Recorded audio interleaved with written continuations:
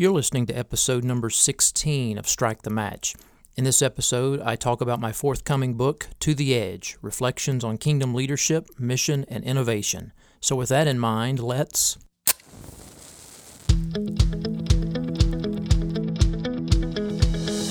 Welcome to Strike the Match with pastor and missiologist Dr. J.D. Payne. Strike the Match is a podcast that addresses matters related to missions, innovation, and leadership. Now here's J.D.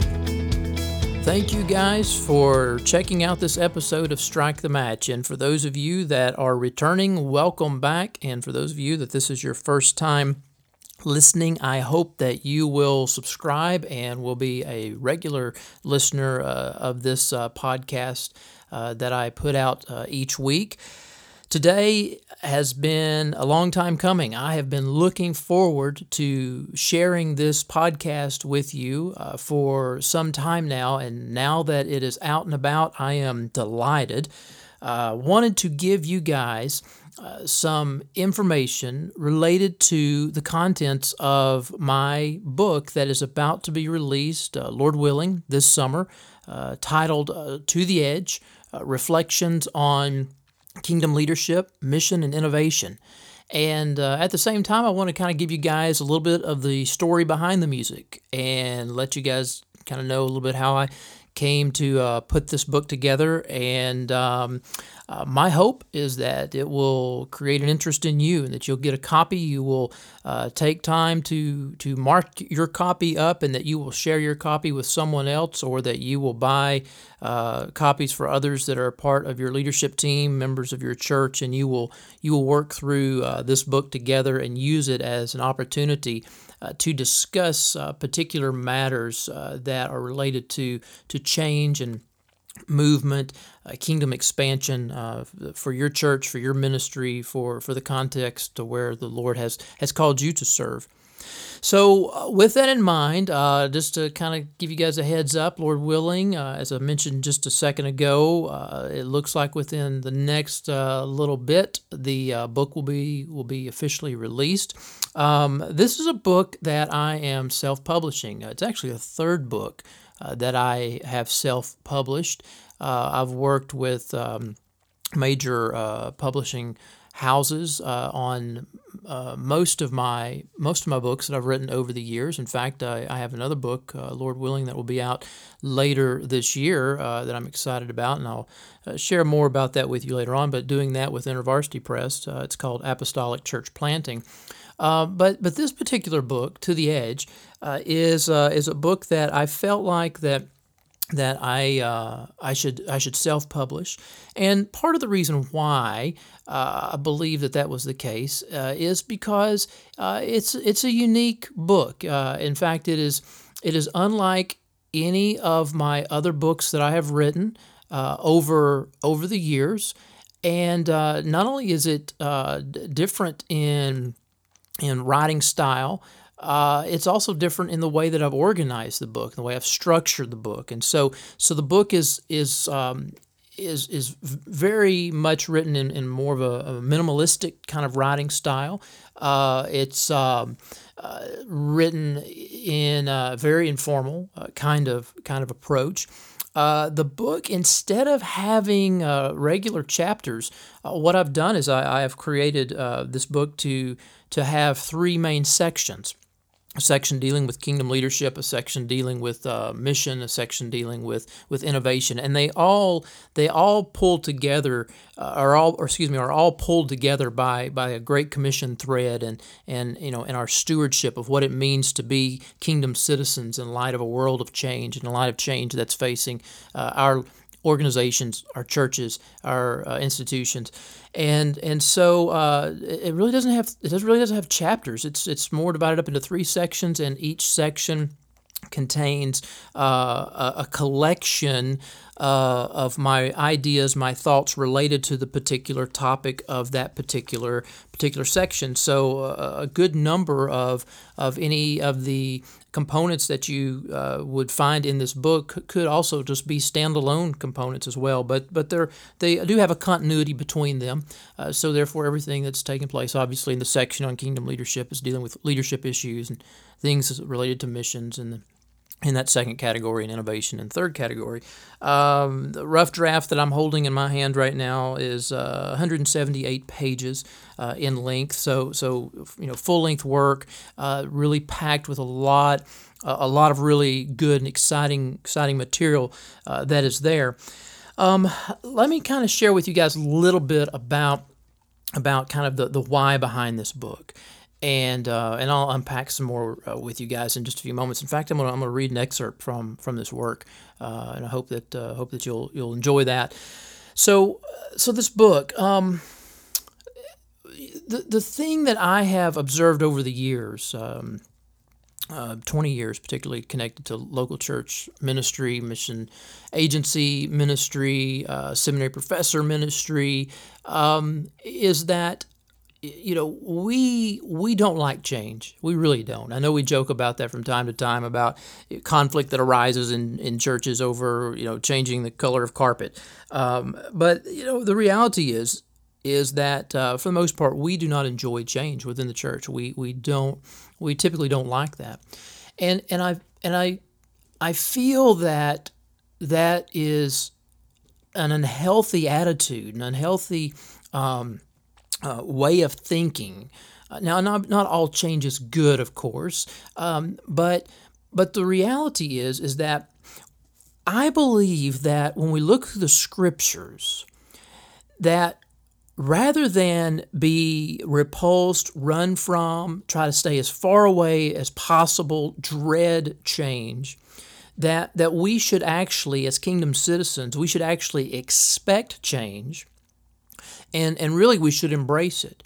And there are a multitude of reasons why I think we should expect change. But let me share with you guys just a couple, just right off the top of my head at this moment. The first thing is that when we go to Matthew chapter 16, we see Jesus and we see his disciples, the apostles there at Caesarea Philippi. And it's in that context that Peter makes that great confession, that great declaration of faith, that you are the Christ, the Son of the living God. And what follows that passage is a passage that we have heard many, many times, and that is there in Matthew chapter 16. Jesus says, I will build my church. And we've taught from that, we've heard that passage, and we know Jesus is building his church. The gates of Hades will not prevail against it. And we've unpacked that, and we've stretched our minds over that many, many times. But I think what we have failed to grasp, within that theological teaching on both Christology and ecclesiology and I would say also soteriology, because the way that Jesus builds his church is through disciples being made, in other words, by people making that great kingdom confession that Peter just made just a verse prior to that, is that in this text we fail to recognize that if Jesus is indeed building his church, then change is going to happen. In other words, it's expected. He has told us that it's going to happen. We should expect it, and we should adjust ourselves, just our lives, just our ministries, just our structures, and adjust our organization accordingly. There is a section of road that is between my home and my office, Highway 119 here in Birmingham, Alabama, for those of you that are aware of the area. Highway 119 between where I live and the church's office is presently in a section under some various, well, let's say it this way, it's right beside a massive construction process, if you will. And what's taking place? Well, they're grading the land. They are marking off areas. They're cutting down trees. They're putting up buildings. And of course, it's a traffic nightmare and traffic congestion. But just on something like that, just on a construction site, I've been watching that work that's been happening as I go to and from my office each day, and for months now, for a lengthy period of time. You would drive by, and each day something would be a little bit different. Today, there would be trees there. Tomorrow, the trees would be down. This week, there would be grass there. Next week, the grass would be plowed over. You would see water lines going in. You would see concrete slabs being poured. All kinds of. In other words, as time progressed on the building of the things that are taking place on this side of land, this piece of property, things are changing, and we shouldn't expect anything less when we look at the world around us and building is happening. I mean, it's just a reality. If you're going to build, things are going to change. So we've got to keep that in mind as followers of Jesus, that if Jesus is indeed building his church through the advancement of the gospel, as binding and loosening is taking place according to what we read there in Matthew chapter 16, we've got to understand that change is coming, change should be expected, and we should adjust accordingly. The second big theological component connected to this, so not only is there sort of this Christological element, this soteriological and ecclesiological aspect related to change and the fact that we should be prepared for it, expect it, and embrace it, but there's another major component to this issue related to change in God's world, and that is when we look just a little bit farther in the New Testament, and we come to that all familiar passage of Acts chapter 1. Jesus had already promised, his Holy Spirit in Acts chapter 1.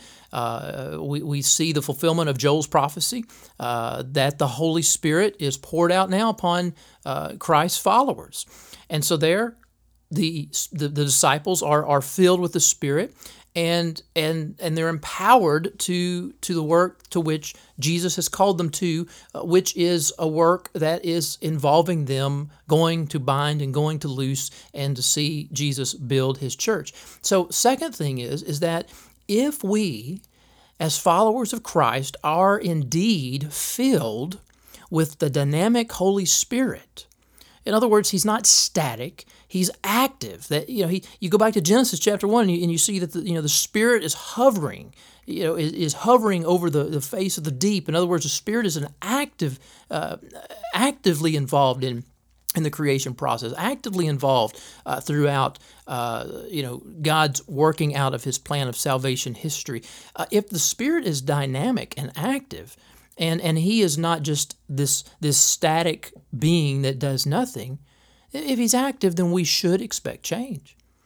And then we begin to flip farther throughout the book of Acts, just the book of Acts. And what do we see? We see as the gospel goes forth, as the dynamic Holy Spirit is empowering the followers of Christ to be about this process of Jesus building his church, what happens? Things begin to change. Now, obviously, with change, conflict comes sometimes. It came in Acts chapter 6 when the widows were, not receiving their proper food distribution, and it comes all throughout the book. It comes, we see, as the gospel spreads across the Gentile world. Acts chapter 11, gospel gets to Antioch. Acts chapter 13 and 14, Paul, Barnabas on the first missionary journey. By the time we get to Acts chapter 15, what do we see? We see all of this concern about, indeed, who are these Gentiles, and are they really receiving this Holy Spirit? They haven't been circumcised. How are we going to have to deal with this? What does this mean? They need to be circumcised to be saved. Do they not need to be circumcised to be saved?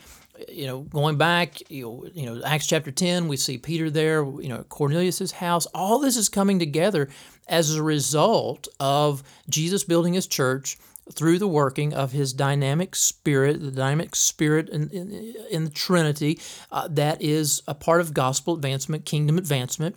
Change is happening. So with those two things in mind, I feel that we overlook them many times when it comes to matters related to pastoral ministry, when it comes to matters related to our missionary activities, when it comes to just life in general, ministry in general, that we fail to recognize that if Jesus is building his church, and that if we're filled with the dynamic Holy Spirit, then change should be expected. And so if change should be expected, then we must steward well the opportunities that are set before us when change happens, when change occurs.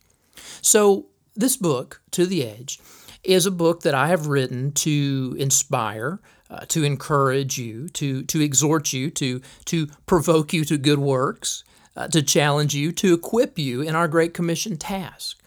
And it all revolves around the recognition that as we go, Jesus is going to build, His Holy Spirit is going to work, change is going to happen. Change has been basically, assumed if Jesus is building and the Holy Spirit is at work, and therefore we need to steward well those opportunities. We need to understand, what does it mean to be a wise steward of issues on the expansion of the kingdom? What does it mean to be a wise steward of innovation as the Spirit leads us to see the frontiers expand? The book is really unpacking a lot of those ideas, those concepts, wrapped around really three main areas: kingdom leadership, mission, and innovation. If you think about the idea, kind of the metaphor that I used on the title of the book, on the edge is where the kingdom expands. It's where kingdom expansion is happening. And for the most part, most of us don't want to be there. We do not want to be near the edge. We don't want to be anywhere around the edge because if you're near the edge, change is going to happen. The unexpected is there. The uncertainties are there. But here's the thing: we not only need to get to the edge where the kingdom expansion is happening, but we need to go beyond the edge. And that's where it even becomes more uncertain. To be on the edge, we can recognize, okay, change is happening, that's uncertainty and things of that nature. But to be beyond the edge is where we need to go to see the innovation of the Spirit taking place, to see the Lord's hand lead us and guide us as we totally rely upon Him, as we totally trust upon in Him, as we walk by faith, as we would not walk by sight. And so those are some things that I talk about. Those are some things that I unpack in this book, To the Edge, Reflections on Kingdom Leadership, Mission, and Innovation. I want to share with you guys a little bit from this book. I want to read an excerpt from you guys, or read an excerpt to you guys, that I think may be a word of encouragement, a word of excitement to you, kind of about this book. And so let me go ahead and begin. I'll just share this with you guys. My family and I recently returned from a spring break trip to Washington, D.C. We spent the week riding the rails and buses across the city, seeing the sights that the tourists are supposed to see. My favorite stop was the Smithsonian National Air and Space Museum. I have had an interest in astronomy, astronautics, and aeronautics for some time. This museum is filled with stories of men and women who went to the edge and beyond. I came across this fascinating quote from Charles Lindbergh. These words reveal his reflections on the global impact of his completion of the first transatlantic nonstop solo flight from New York to Paris in 33.5 hours. Here's his quote. Lindbergh wrote, "I was astonished at the effect my successful landing in France had on the nations of the world. To me, it was like a match lighting a bonfire." As I reflected on this quote, I could not help but think about what he risked to get to the edge of the boundaries of aviation. And once he took that next step, he changed the world. History has its share of people who move beyond the edge. Ferdinand Magellan was the first person to circumnavigate the globe. His act was motivational, for many sailors followed his example. Edmund Hillary and Tenzing Norgay risked their lives to be the first climbers to scale Mount Everest.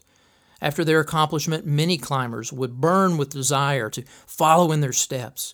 Across time, multitudes of men and women have been going to the edge of the status quo and one step beyond.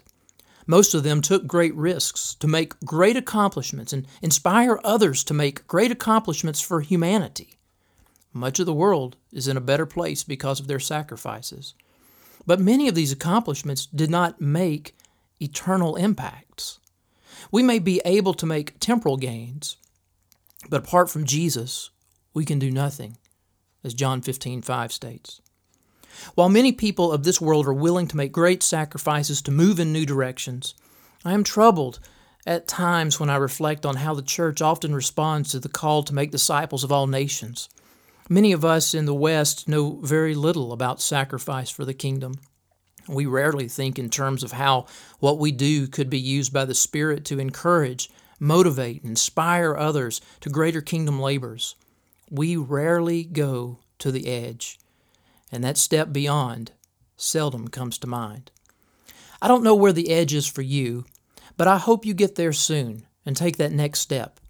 We have incredible potential as kingdom citizens to advance the gospel among the peoples of this world. The opportunities at home and abroad are numerous.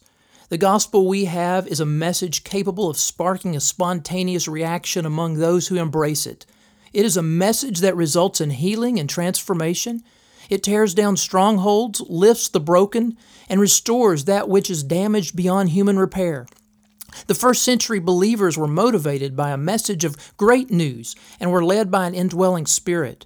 What they did was encouraging and inspiring. Their kingdom labors served to advance the gospel among those who had never heard it. Paul went to the edge and took the next step. He knew the gospel was the power of God for salvation to everyone who believes, according to Romans 1:17. And wow, those new believers comprising that new church in Thessalonica certainly stepped over the edge. For not only has the word of the Lord sounded forth from you in Macedonia and Achaia, but your faith in God has gone forth everywhere, so that we need not say anything. 1 Thessalonians chapter 1, verse 8. So what are we doing today by the Holy Spirit's empowerment to help facilitate the multiplication of disciples, leaders, and churches across the street and across the globe? Are we intentionally and consistently moving to the edge and beyond that the 4 billion may come to know Him? Or are we staying as far from the edge as possible? Being on the edge means being on the frontiers of kingdom expansion. Going beyond the edge means you are blazing new directions. You are innovating as the Spirit leads. You are seeing things that few people have seen. However, this comes with risk. Peter, Paul, and the other early believers were not immune to persecution from unbelievers. They also experienced conflict within the church as they went to the edge and beyond. And we see that in Acts chapter 11, Acts chapter 15. Evangelicals do have a history of going to the edge and beyond. For example, the use of radio, agriculture science, medicine, the Jesus film. But such is not a widespread value among our churches. More Spirit-led innovation is needed for gospel advancement and the multiplication of disciples, leaders, and churches. What will we risk to get to the edge and beyond? What will your church risk? What will your network risk? What will your mission agency risk? What will your seminary risk? What will we risk? What will I risk? What will you risk? Guys, thanks so much for listening to the podcast today. Again, the book, To the Edge, Reflections on Kingdom Leadership, Mission, and Innovation will be out, Lord willing, very soon. Keep an eye on the blog, jdpayne.org. You can track me down on Twitter at jd_Payne. I'll be sharing updates there as soon as it is released. Of course, it'll be available through Amazon and other typical online outlets as well. Again, thanks so much, guys, for listening. Take care. You have been listening to Strike the Match with J.D. Payne. You can find J.D. on Facebook or follow him on Twitter at jd_Payne. And if you'd like to check out more books, posts, and podcast episodes, visit jdpayne.org. You can also subscribe to this podcast on iTunes, and we'd be honored if you would consider rating us or leaving comments. Thanks again for tuning in. We hope you'll join us next time.